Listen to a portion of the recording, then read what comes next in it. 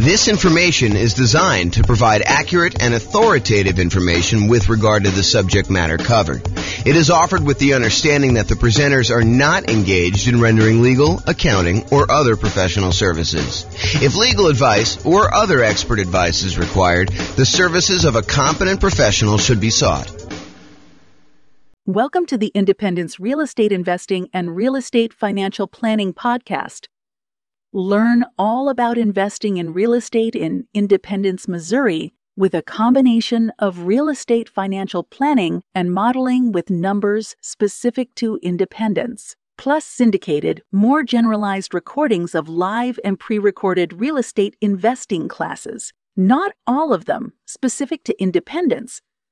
Be sure to stay tuned after the podcast for a message from our sponsors.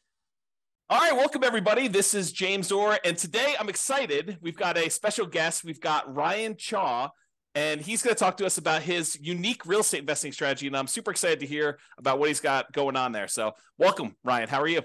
Hey, thanks, James Orr. Excited to be on the podcast, and I'm honored. Thank you. Oh, you're very, very welcome.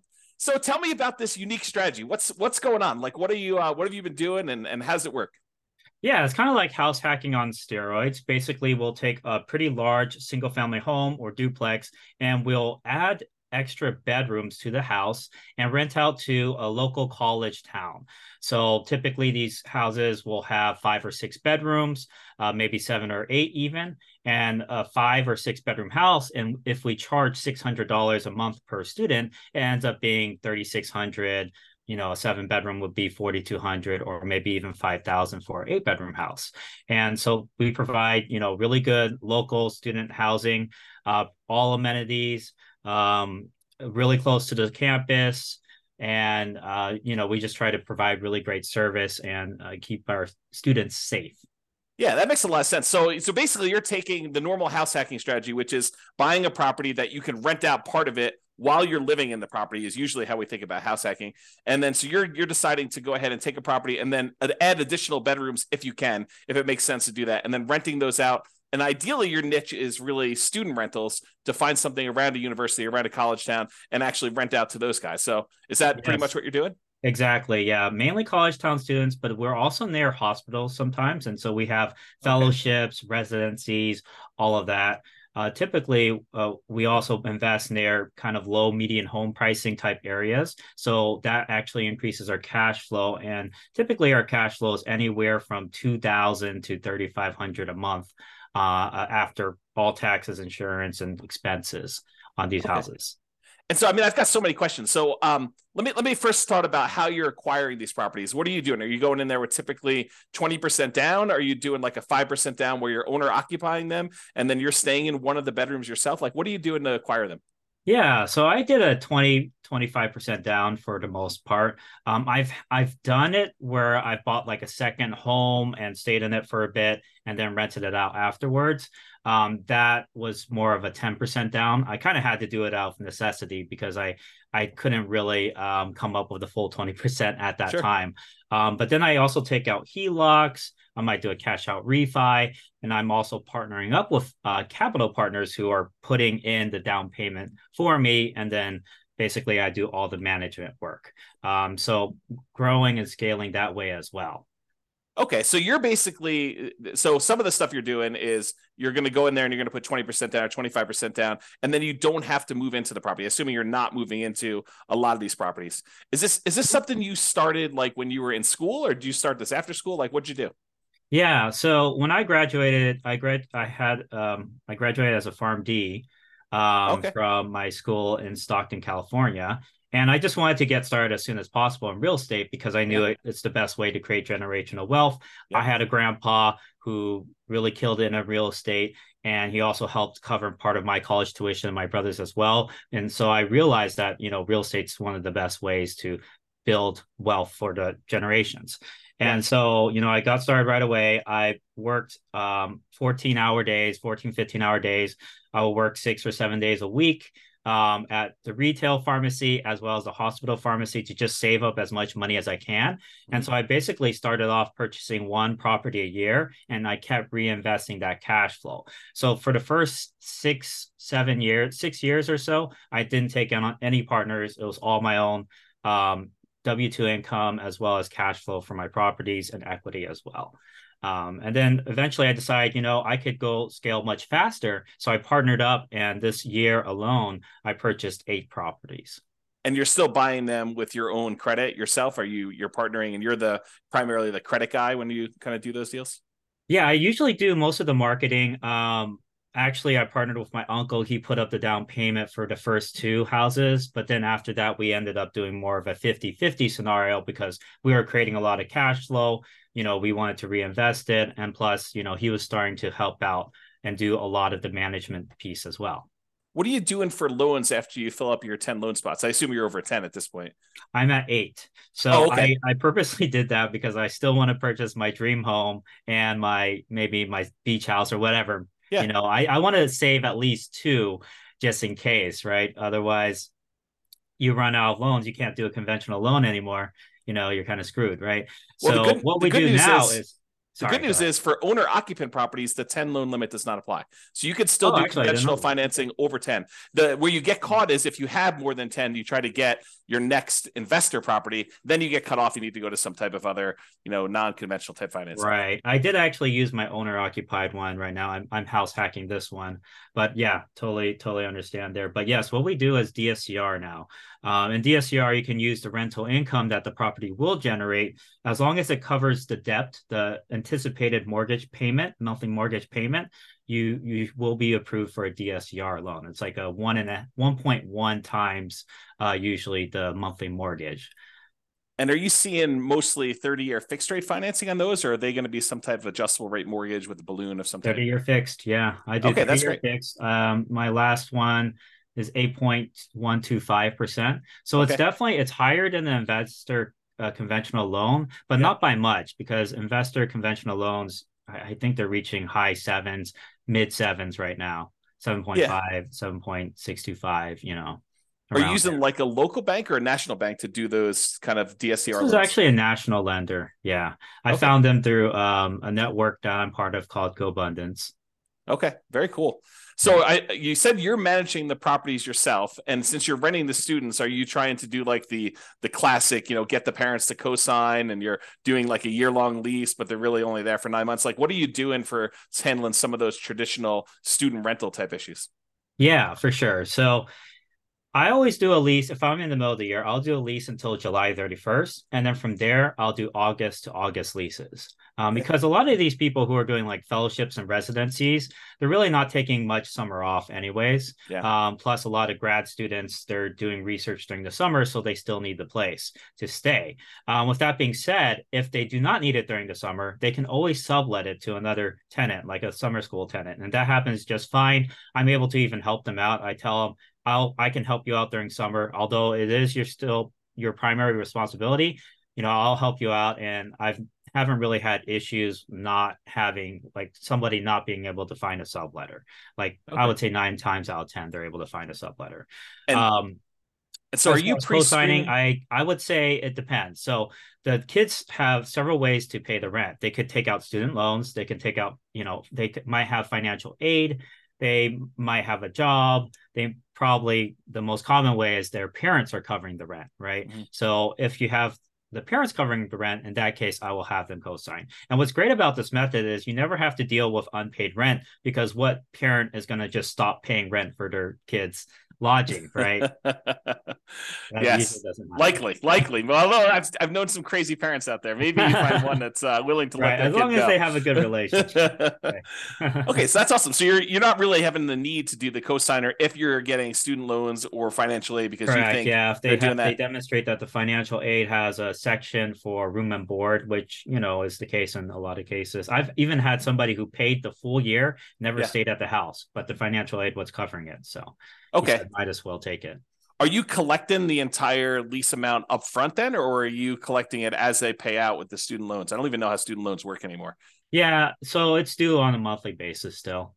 Okay. Yeah. And does the student loan stuff come out like all in one lump sum, or does it come out in Yeah, like usually monthly? it does. So come out like for the fall semester, there'll be a one lump sum, and then there'll be a lump sum for spring. Usually, it's around August timeframe or so that they'll get most of the funds, Okay. or a And little like, bit before. what's a typical like price of house you're doing with this strategy in your marketplace?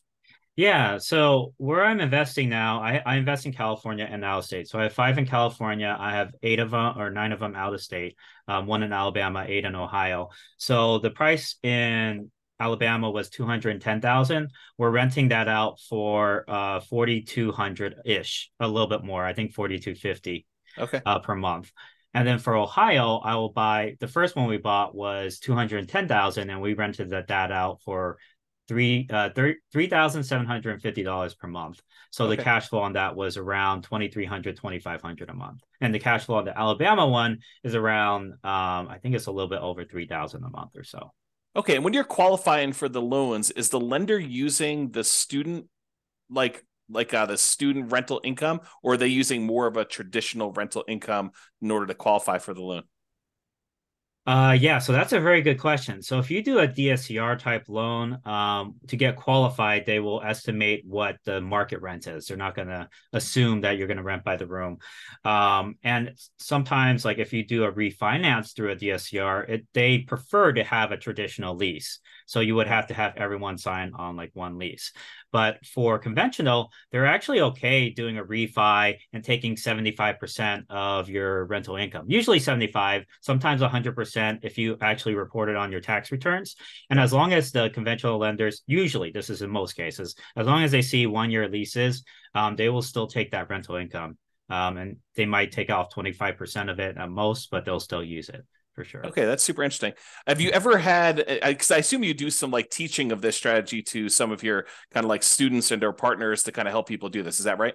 Yeah, Yeah. definitely. Do you have people ever utilize like a variation of like a cross between the nomad real estate investing strategy of buying a property, moving in, living there for a year, and Mhm. then after the year converting that to a rental and kind of repeating sequentially in order to acquire their rental properties that way? And of course, the benefit is the 5% down owner occupant loan, and the better interest rates than you would get if you're doing like these DSCR and or investor type loans. Do you have any students who are doing like the move into the property, live there for a year, maybe even while they're in school, get roommates, and Yeah. then convert that one and keep it as a student rental to kind of maximize it?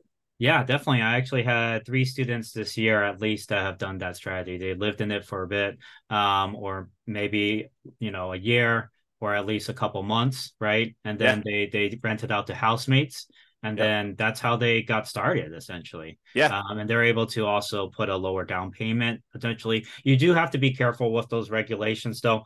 Um, Generally, you do have to stay in it for a year, right? Yep. Unless you have a really good reason not to, like you lost your job or you're Sure. switching jobs, or maybe you had your mom you had to take care of who's sick, whatever, right? But generally speaking, yeah, if you do a house hacking strategy, you want to stay in it for a year. And I'm actually doing that myself right now.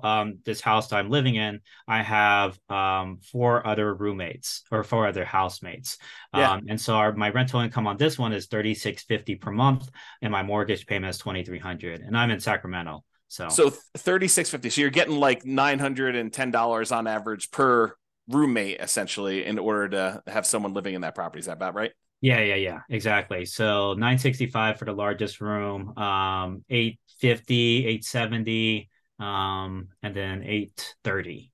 And is Something like this this. and I assume are you including utilities in your rents, or are you like charging them utilities as well, pro rata? Separate. Yeah, it's separate. Yeah, it's Okay. actually not included. They will divide it by however many tenants there are at the house.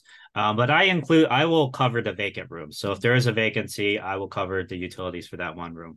But like, let's say there's five people at the house, the bill is, I don't know, 400 or something like that. Each person would pay maybe $80 a month for utilities. Okay. Have you Um, had any issues with filling a vacancy like mid-semester or anything like that? Or like if you don't fill it before the start of a school semester, it's a little harder to fill or anything like that?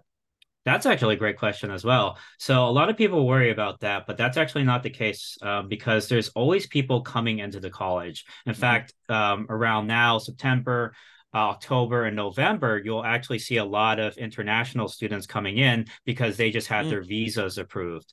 Okay. And visas, they get approved anywhere from, during the summer all the way until like December, basically. So you have all these students who are coming in finally after their visas approved and, getting started in person learning right away. But before that, they had to get all that situated. So you'll see a lot of people coming in like that. Also, if you're close by a hospital, it really doesn't matter Yeah. what the timing is. But with that being said, there are going to be like a big wave of students that will apply in April, May, and July. And then for spring semester, you'll get a wave around, November, December timeframe. So there's always people applying. There's even summer school, right? They'll apply around March or so. So you'll always get these kind of waves throughout. So don't worry too much about the timing. I actually purchased in the last year, I purchased pretty much a property every other month or so. Okay. Yeah, it was just throughout, and we still filled them all the rooms. Yeah, part Okay. of it is judging demand though too. You have to make sure you figure out your market demand, and there's a lot of techniques to do that for sure. Yeah. Are you doing your own property management? Yeah, actually, I do. I do have this general contractor with my business partner, and he does really great work. He's very reliable, and as long as I have, we have that boots on the ground that we can count on, that understands that we're out of state, so he might have to go the extra mile to make things happen. That once you have that one really good team player, you're set essentially. Okay. Yeah. Are you doing like house rules, and are you like establishing those? Or are you letting them kind of like rule themselves, like Lord of the Flies type of style, Lord or of the like Flies. what are you doing there for like managing the house while you're away? Yeah, I mean, whoever wins, right? No. Yeah, so basically I send out this kind of like a PDF PowerPoint basically that they all kind of can go through, and it lists out all the house rules, what's the Wi-Fi, what's trash day, all of that type of stuff, right? Okay. Or what do you do if you're locked out? What's the lockbox code? And yeah, basically they get that right before they move in. Okay. Okay, good. Mhm. And so they're doing all that stuff there, and they're able to pretty much self-manage. Are you how concerned, or what do you do about like putting a new person into a house of four other strangers? Are you concerned about that, or how are you addressing No, some of not those too issues? much. Okay. For them, they're okay. This is the reason why it's a good deal for them, right? Okay.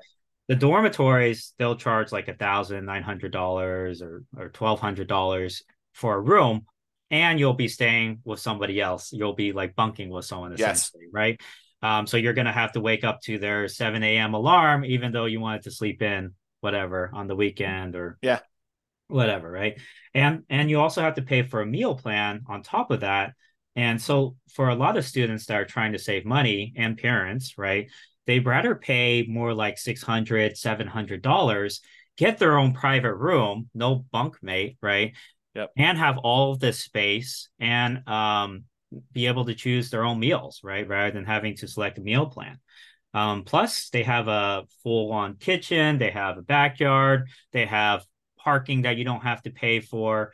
They don't have to climb like 3 flights of stairs to get to their dorm room, right? So it's very convenient for a lot of people, and it saves a ton of money. You're paying half the price for a lot more privacy. Yeah. And so that's just, a lot better. When I was in the dorms, I shared the communal bathroom was with 30 other students. Yeah. So Yeah. it definitely is an upgrade from that. Yeah. So do you keep a certain ratio of beds to baths? Are you doing like, hey, no more than, one, like 2 bedrooms per bathroom? Are you trying to keep a ratio of that when you're buying the Yeah, so houses? the max number of bedrooms that can go to a bathroom is 3 to 1, typically. Okay. I know, I mean, my dad, for example, he had like 5 other siblings, and basically they had to all share one bathroom Yeah. along with the parents. So it was pretty messy. But in most cases, people are willing to share with just like two other people. They just Yeah. have to coordinate the shower schedules. And honestly, most of them aren't home. They're usually in class or in lab or studying at the library, right? And Right. so they're only using the restroom to shower and sleep, essentially. Okay, interesting. Mhm. So I know and I'm sure this varies market to market. And I'm sure you do some research on this. In my particular market where I happen to live, we have a occupancy law. It's called Yeah. it's called the 2+1 rule. And so you can only have two people plus one additional person, the two unrelated. So two Yeah. plus one unrelated person living in a particular property. Are you like checking that as you go and do it, or is student housing like exempt from that rule, or what are you doing about that? Yeah, no, for sure. That's a very good question. We always have to bring that up because in certain markets, they'll have these ordinances and they'll actually have cases where, a student potentially was kicked out because the occupancy limit was Mm-hmm. breached. So it's really important to be aware of the laws in your market. But Yeah. with that being said, there are exceptions you can have. So there's Mm-hmm. something called like a change of use permit, where you can change the use of your house from maybe a single family home to a boarding house or a rooming Yep. house.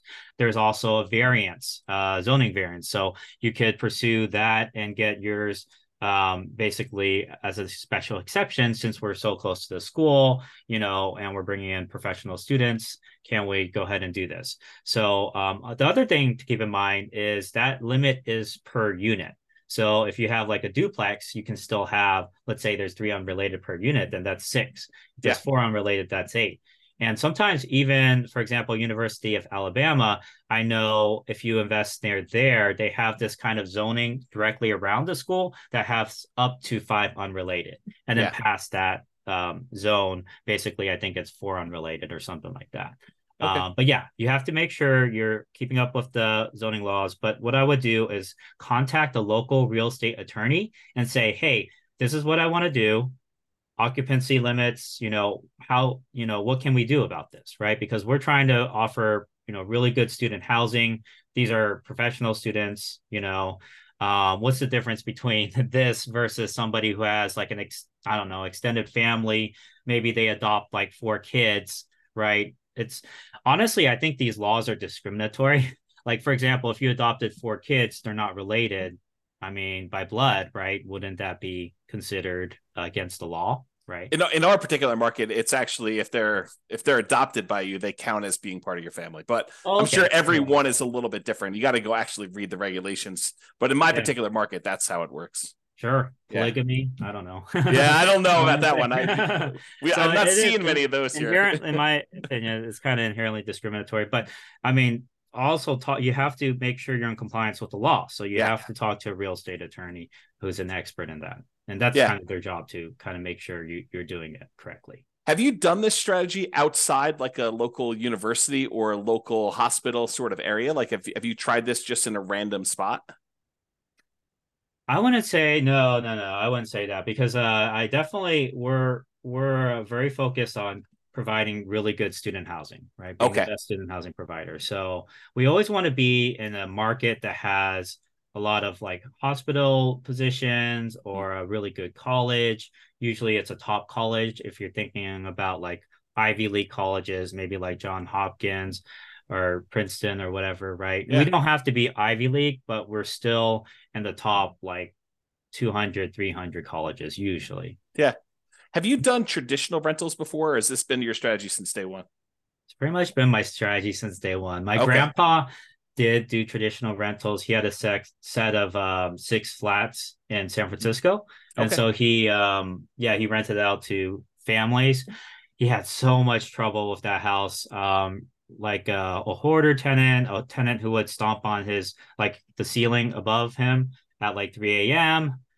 So like they're Yeah. having like these parties at like 2 a.m. or something like that. So they're dancing at 2 a.m. So yeah, he had a lot of difficulty with that. The thing I like about students is especially high quality students like juniors, seniors, grad students, they're really focused. Like they want to get that doctorate. They want to Yeah. get that MBA, JD, MD, etc., engineering degree, whatever. So they're highly focused on their studies and they're going to generally take care of the house too. I mean, they don't want to live in a pigsty, most of them.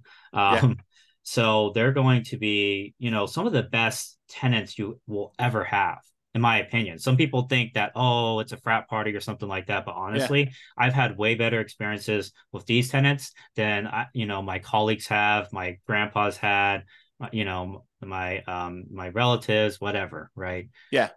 And are you Go doing with it some? all. I'm assuming you're doing like little things to cater to this group, like Of course. keypad locks to let them in instead of Mhm. having to do separate keys, and you can Yeah. remove one, and like all that stuff that I'm sure you're kind of really focusing in on to cater to this group of students. Oh Are yeah, you and all the amenities we provide to cater towards that. We have like a Ring doorbell system, and they have access to it so they can see when their packages are delivered.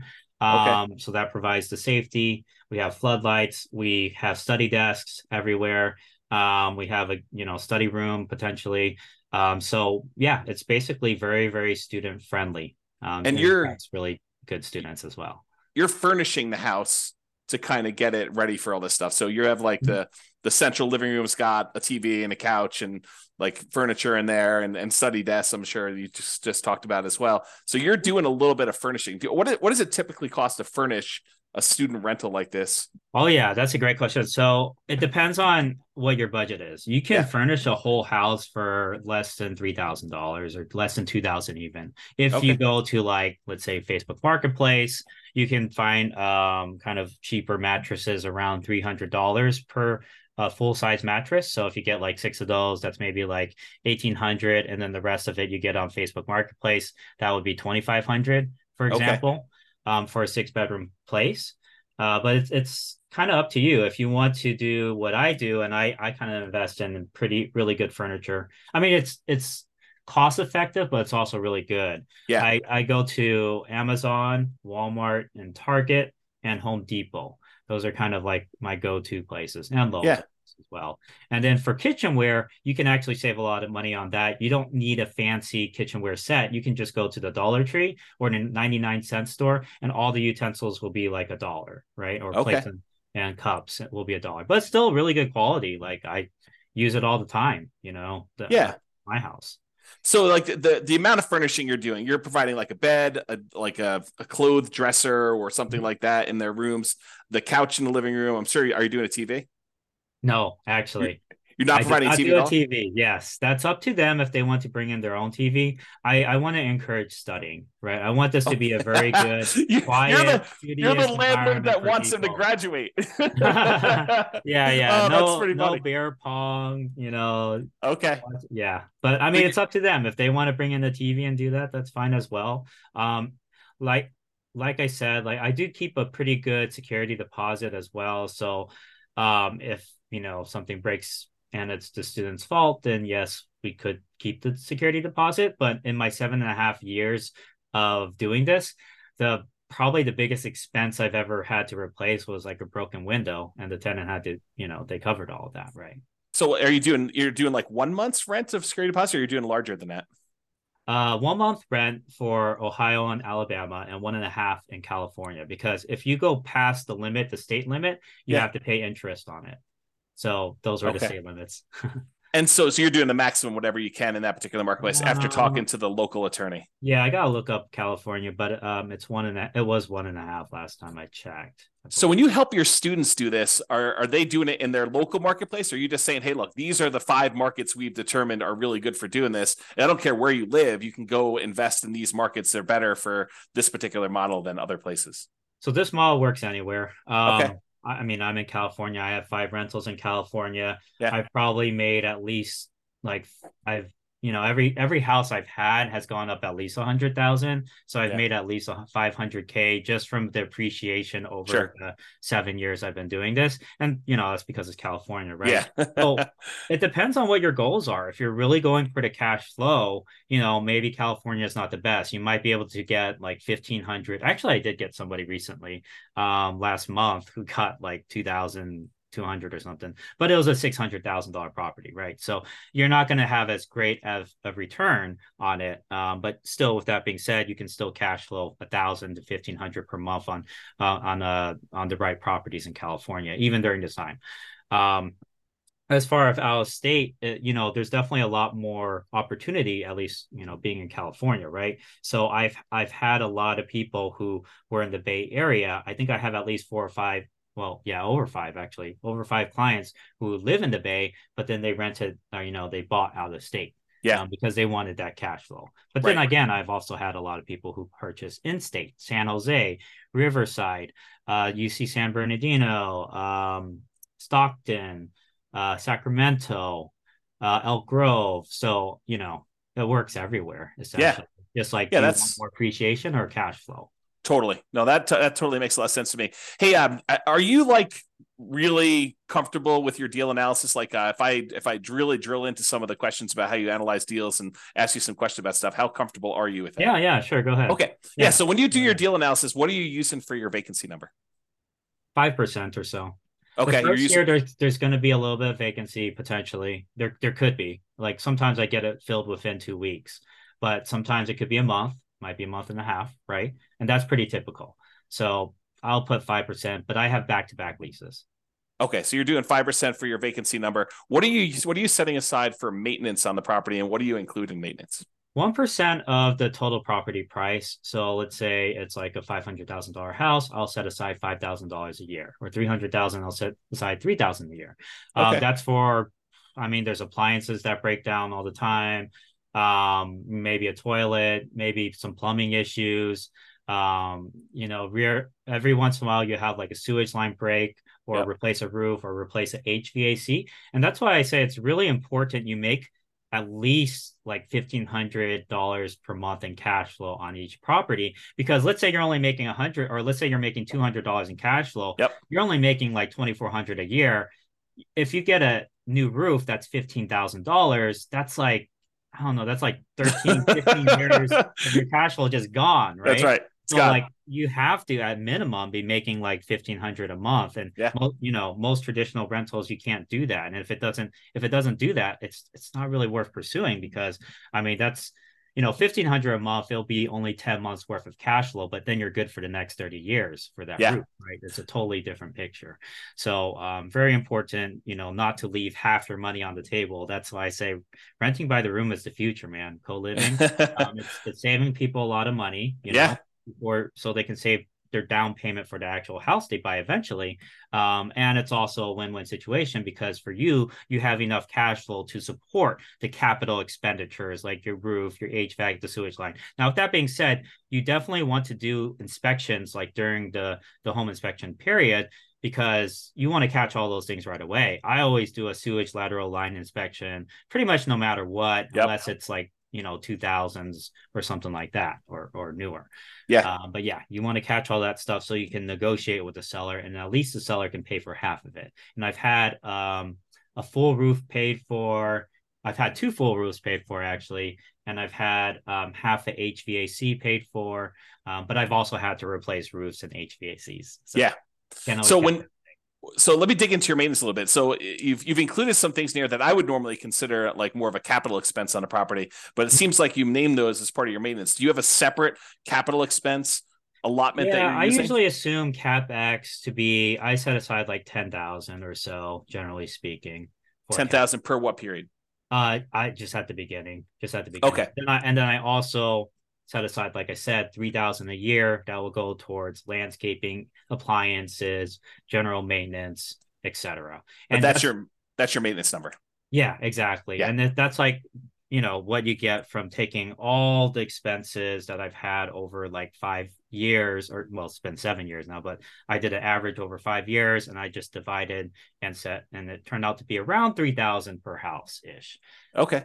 Yeah. And how often are you doing paint and carpet? How many turns do you typically get out of paint and carpet with a student rental? Oh yeah. So at the beginning, I might replace some of the carpet if it's Yeah. really messy. What's nice is LVP, right? Is Yeah. $3 to $4 per square foot. That's actually really, really, really cheap. Yeah. I mean, a bedroom will be maybe 120 square foot. That's maybe 360 for materials. Your guy charges labor. It might be, I don't know, 600, 700. I mean, it should be, but it depends on who you use, obviously. If you have Yeah. somebody with a license, they might want to charge more. But you can have a handyman replace flooring. Okay. And so now going back to the deal analysis part, so we kind of got a better understanding of maintenance and CapEx and how you break that down. So as far as your personal expenses as being the owner of the property, I understand long-term rentals really, really well. I don't do any student rentals. What other expenses do you have on the property that you don't typically have on other rentals? Are there any utilities you're paying? Like what is considered an additional expense that you don't normally have on like these long-term rentals? It's very similar. The utility bills will be higher, but it's divided among the tenants, right? Yeah. So you're still not paying it. As far as maintenance, you do have to counsel them to do certain things that maybe somebody who has lived at a house for a long time might know. But Yeah. with that being said, even traditional long-term renters, they don't know things, you would think they would know. But anyways, there's certain maintenance things like any type of grease, like you're frying up bacon or whatever, you want to solidify it and you pour it into a fat trapper, and then when it solidifies, you put it in the trash can. Otherwise, if you pour it down your kitchen sink, that thing's gonna clog, right? Yep. Same thing for hair in showers. Happens all the time, right? Got to get a hair catcher. I also have a kitchen sink hair catcher as well, that I purchased that they can, clear out when the hair Yeah. gets high. But if they don't do that, I would say 6 months in, you'll probably have some sort of, oh, the shower's backing up. What do I do? Kind of Yep. call, right? So you Yep. have to train them how to do these things, and it's all part of kind of like the move-in instructions / house rules. Are they mowing the lawn at your properties, or are you doing that as a service for them? No, I do it as a service. So I pay for landscaping. I think the landlord generally should pay for landscaping, but I did have a group of students who are like, "Oh, can we save money in rent if we maintain the yard?" And I Yeah. was like, "Yeah, sure. Why not?" So we knocked off $20 per student or $15 per student, and then they maintained the yard for us. So we didn't have to Okay. pay. And so they're doing lawn mowing. Or you're doing lawn mowing in most cases, except for that one kind of road case Yeah, where they're except for doing that it. one exception in like 7 years. Yeah. What's your lawn mowing usually run you? 60 to 90 a month. A month? Okay. Yeah, if it's like more complicated, really fancy, like trees everywhere and all that, it might be Yeah. more like 110 or 100. Yeah. And what are you doing for like snow removal? I'm sure Alabama probably doesn't get much snow. I don't know where you are in Yeah. California, they get snow, Yeah, but it's a good Ohio question. you do, right? Yeah, yeah, yeah. So definitely they're not so I do provide a snow shovel, for Okay. water projects, but The shovel, or you actually provide snow removal? shovel and snow removal. So it depends. Like, there's a huge blizzard, right? Obviously, I don't want the kids going out and shoveling snow. I'll tell them Yeah. that. But if it's, you know, light snow, they can kind of help remove the snow from at least the front of the house.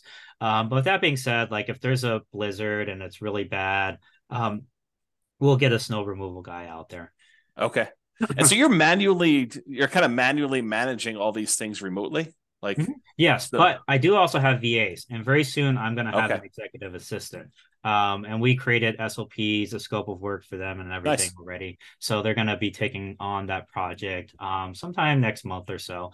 Just because it's out of state and Sure. everything, I'm like, it's nice to kind of offload some of those projects to other Yeah. people. Yeah. Okay, that's really cool. So based on like the numbers you've gotten there, when you run your analysis, are you doing like a cash on cash analysis for your properties? Like, are you determining the cash number? Well, do you know what Yeah. your cash on cash typically runs for these for you and your students in general? I don't need to know Yeah. yours specifically. Right. So a lot of times it'll be above 20%. So like I Okay. would say, maybe on the low end 20%, but on the high end we've hit like 50% cash on cash returns. I know it sounds like, is that real? It kind of raises red flags, but yeah, we've made that in some of our properties. Yeah, and when you do your calculation, I'm assuming you are taking into account vacancy and the maintenance numbers that we talked about, and I assume the Yeah. capex numbers you're talking about, Yeah, you um, always have to take into account all of that. and Yeah. utilities and stuff like that for those. So Mhm. yeah, okay, good. Yeah. So it sounds like there's some pretty good returns to be made here, and at those rates, I mean, paying off the property is can be accelerated if you decide that's your strategy. If you want to go and reinvest things and pay down your loans, or you want to acquire additional units in parallel, I guess you could do that too. You save it for down Yeah, payments and yeah, exactly. I use it actually to paid down acquire. my very first property, and then sold it for 437,000 to buy 7 other properties. So you re-leveraged. You basically went in, you bought properties, let it appreciate because we were in a very bull market, with the market Yeah, going up last 10 exactly. years or That so. was my first house too, so 7 years ago. So Okay. significant amount of equity on that one.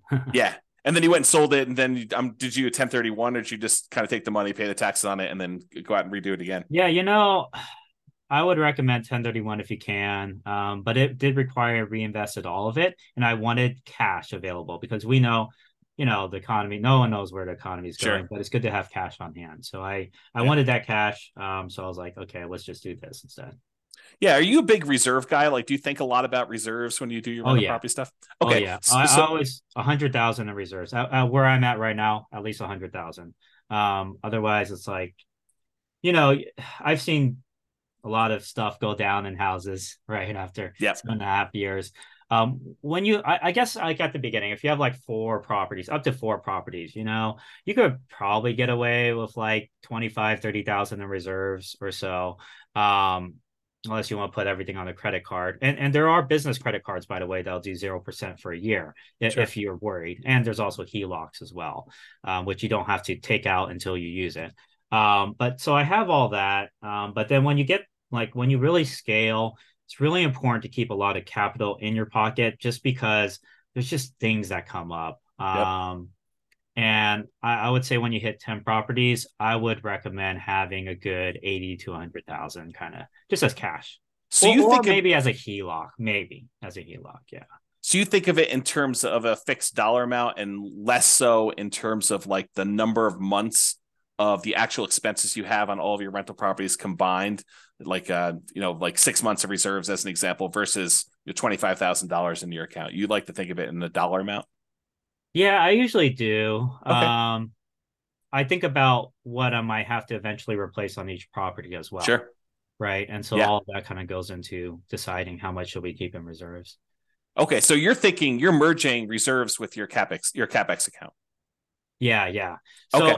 a couple of reasons too, like, when and we've seen this recently, right? Banks are what do you call resolvent? What do you call it? They're insolvent? Insolvent. Yeah. Yeah, that's the word. Silicon Valley Um banks that we're talking about. right, exactly. And that's just how the banking system works, right? If everyone wants their money, they don't have it, right? That, Sure. that literally is the definition of modern day banking. So what happened in 2008 is all these people who took out HELOCs and all those banks started demanding, all that money back, right? And so one thing we're doing is pulling on some HELOCs, and we're okay paying some of the interest on that, Sure. just for the peace of mind to have that Yeah. liquidity, right? Because It's if you almost like pull it out and you put it in another bank, now they can't close the account.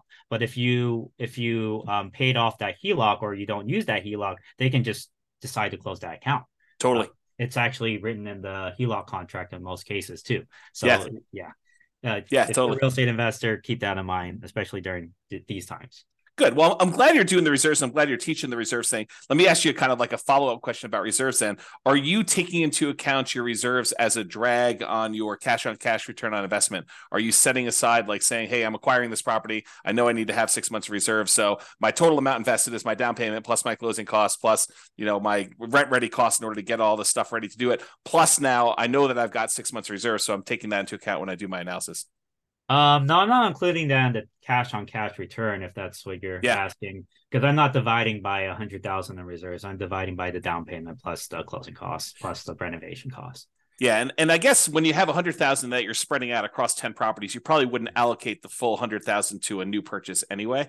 But I Yeah, was thinking if you do that, like say, hey, in order to acquire this new property, the lender is going to require I have 6 months worth of reserves for this particular new property that I'm doing.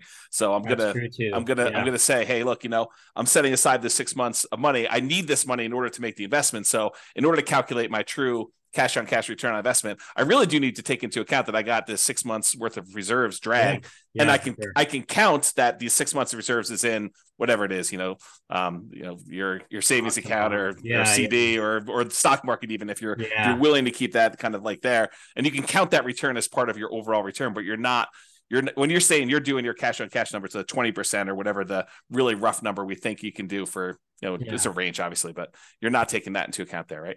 Right, right, not the reserves. Okay. But what's cool about reserves is like when you're getting approved and everything, you could still use like your 401k. They usually can only use like 50% of it though. And then for stocks, they might do 100% or they might do 75%. It Yeah. really depends on what lender you use. But keep in mind, you can also use your retirement funds as quote unquote, those 6 months reserves. Right. A lot of Yeah. times. Yeah. Yeah, that totally makes sense to me.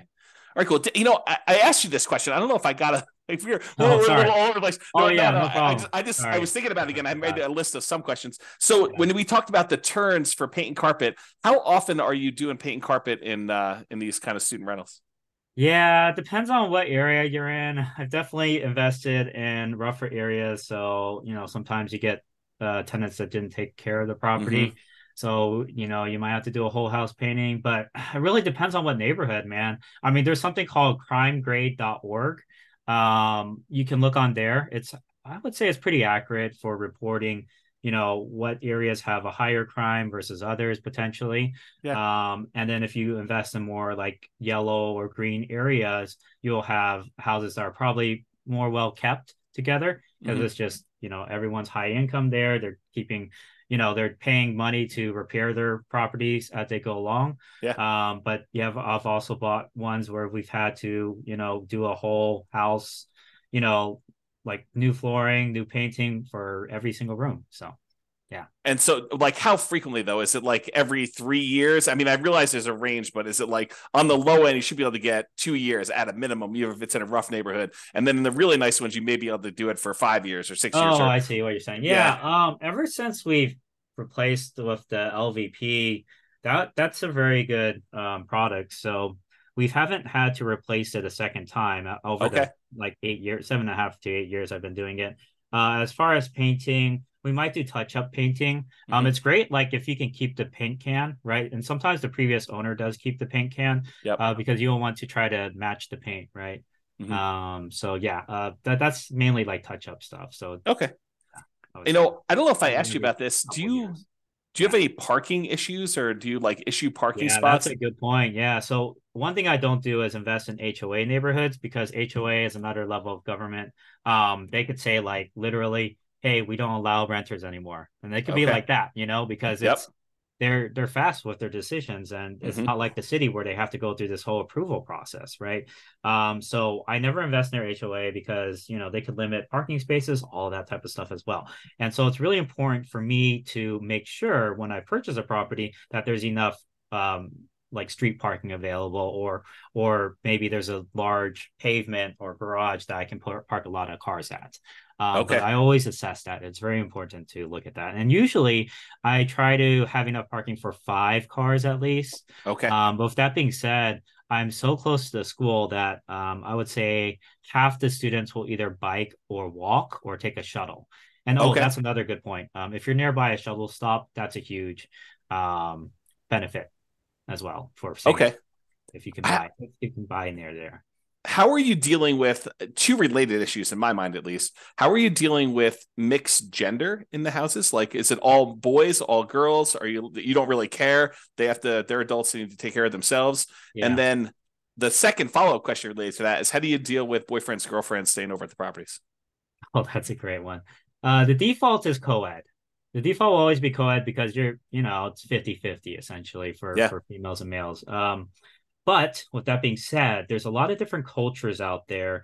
For example, like Indian culture, the girls aren't supposed to be living with their guys until they're married. That's Hmm. just cultural Yeah. things, right? It's a cultural restriction. So, for those, tenants, they'll say like, we prefer to stay with other females. And so it's really important. You're not like being discriminatory. So like in Right. your ad, you cannot say like females only at this household, right? Right. That's discriminatory. Yeah. But you can say like, hey, we have a group of girls that want to stay with other girls, can we match them up? And so I'll have like one house that's like, I'll put all the females at the house because they all want to stay at an all female house, Yeah. right? And obviously we work it out together with them and everything. And then I'll have a co-ed house. I'll have houses that are all guys. Well, I just try to figure out how to best match them up because Yeah. I kind of have a little bit of a questionnaire, like what kind of roommate do you want to stay with? Do you prefer co-ed, Yeah. all females, whatever? And then I'll match them up accordingly. It's kind of like how colleges will do that, like freshman year. What are what qualities in a roommate are you looking for, right? Yeah. So And so you're doing that level of like almost selection and yeah, pre-screening for yeah. your It's on tenants? my Google form. I have an intake form. Okay. What year of you, what Hmm. are your preferences, what room are you preferring, a larger one, a smaller one, all of that type of stuff. Oh, move-in date, of course. So all of that information's on the Google form that I send out. Okay.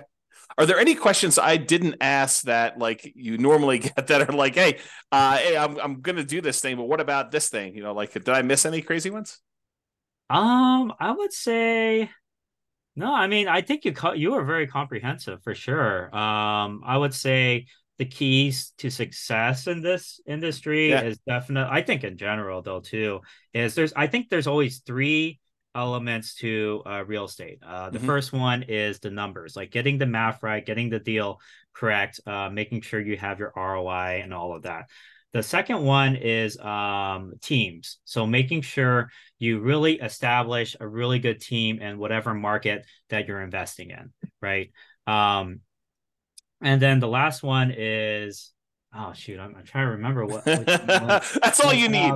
yeah, I mean, You need your there's a numbers and lot your of things. team, then you're good. Right. But oh yeah, capital. That's the Yeah. last. So those Okay. are the three barriers. Capital really important. So if you look at these big names like Grant Cardone, for example, Yeah. or Brandon Turner from Bigger Pockets, they're raising tons of money from other people. They're using other people's money. Sure. They're not using their own, right? That's how they scale. That's how you scale. You have to have a source of continued capital, whether it be your W-2, whether you have capital partners, whether you use creative financing by tapping into equity on your house. You have to solve the capital barrier because number one thing people say when they ask to buy a house, they say, "Oh, I don't have enough money." Well, you have to figure out how to get that money. Then you have to beg, borrow, steal, and that's the phrase, right? Right. You have to solve the capital problem. The second one is the team problem, which is you got to have people you can rely on. And then the last one, like I said, was the deal problem, like making sure the deal. You have to know the numbers, you have to know the math, you have to be able to anticipate when you have to, potentially replace something down the road, anticipate potential problems on the house down the road based off of what you're seeing from the inspection, like red flags and all of that. Yeah, totally. That's great. So when you like help your students out, like what are you doing? Is it a standard thing you're doing? Do you have like a lot of variation? Is it like coaching? Is it just information? Like how are you assisting your students? Mm-hmm. Yeah. So for those who are interested in student housing or creating a student housing business for themselves, I provide a 6-month program. It's one-on-one coaching through Zoom, just like this. And it's 30 minutes to an hour calls, usually every other month or every other week. Sorry. And at the beginning, we kind of meet weekly as well. And we just go A through Z.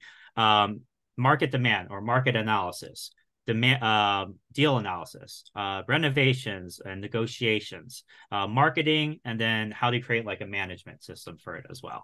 Okay. And yeah, all of that all rolled into kind of like a 6-month program. And I've had over 50 clients.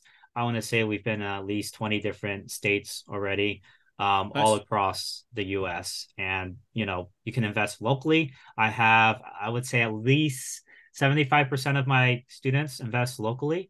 Okay. And so I've had like at least, I think I had like 12 clients in California. I've had clients all over the US for sure. So it Okay. works in Awesome. every market.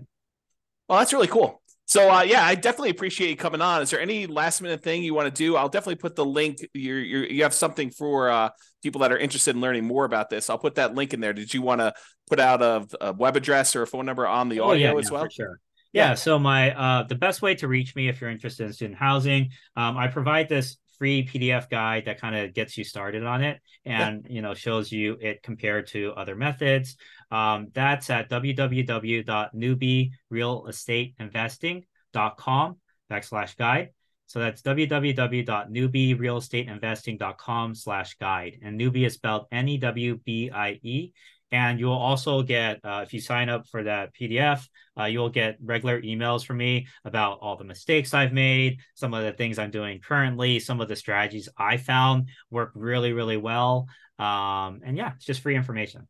That's awesome. I do appreciate it, Ryan. And yeah, thanks again for coming on and sharing all of your knowledge about this student housing stuff. I think this is a great strategy for those that definitely are having some challenges doing cash flow in their marketplace, with home prices having gone up really rapidly in the last decade or so, and interest rates are up a lot in the last year and a half, and rents are up, but not quite enough to kind of counteract those really high prices and those really high interest rates. So this is I a hear great you. strategy, great solution for someone who's struggling to get cash flow, and for doing a little bit more work. I don't think you're up all night doing your management of your student rentals, but it's probably a little bit more than just a regular property management job, but Oh not yeah, that much up more. until last month, I was still working my pharmacist job at 32 hours. So I was Yeah. doing it all on the side. Yeah. Yeah. How, like, what do you think you put in, like, on average for a typical property? Like, what's a typical property management month look like for you in terms of Yeah, at the just time? beginning, it depends if it's like at the beginning or later on, right? But Yeah. at the beginning, probably 3 or 4 hours a week or so,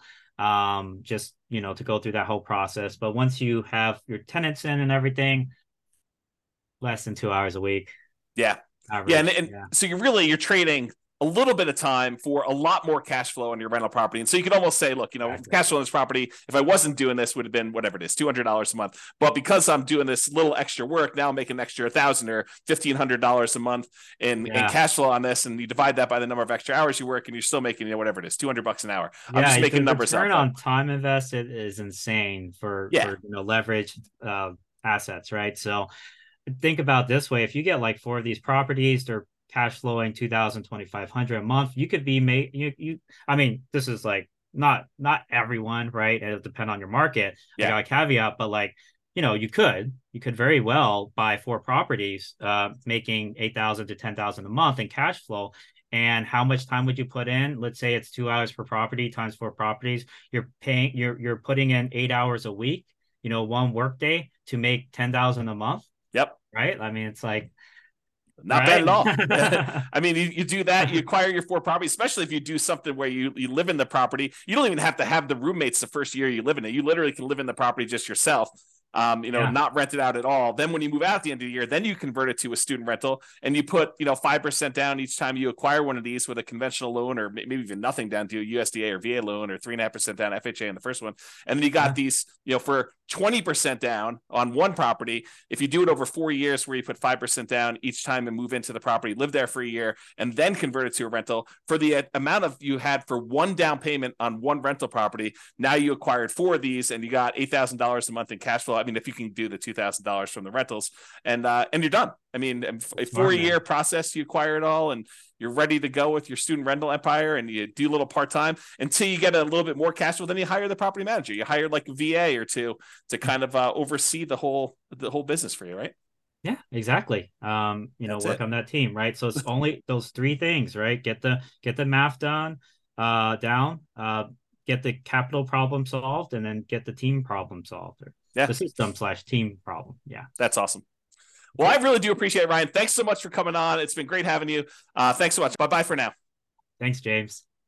With home prices up, mortgage interest rates up, and rents up, but not quite enough to counteract the higher prices and interest rates, cash flow on rental properties in Independence is harder than ever. Book a call with the Real Estate Financial Planner to apply our proprietary 88 strategies to improve cash flow on your rentals.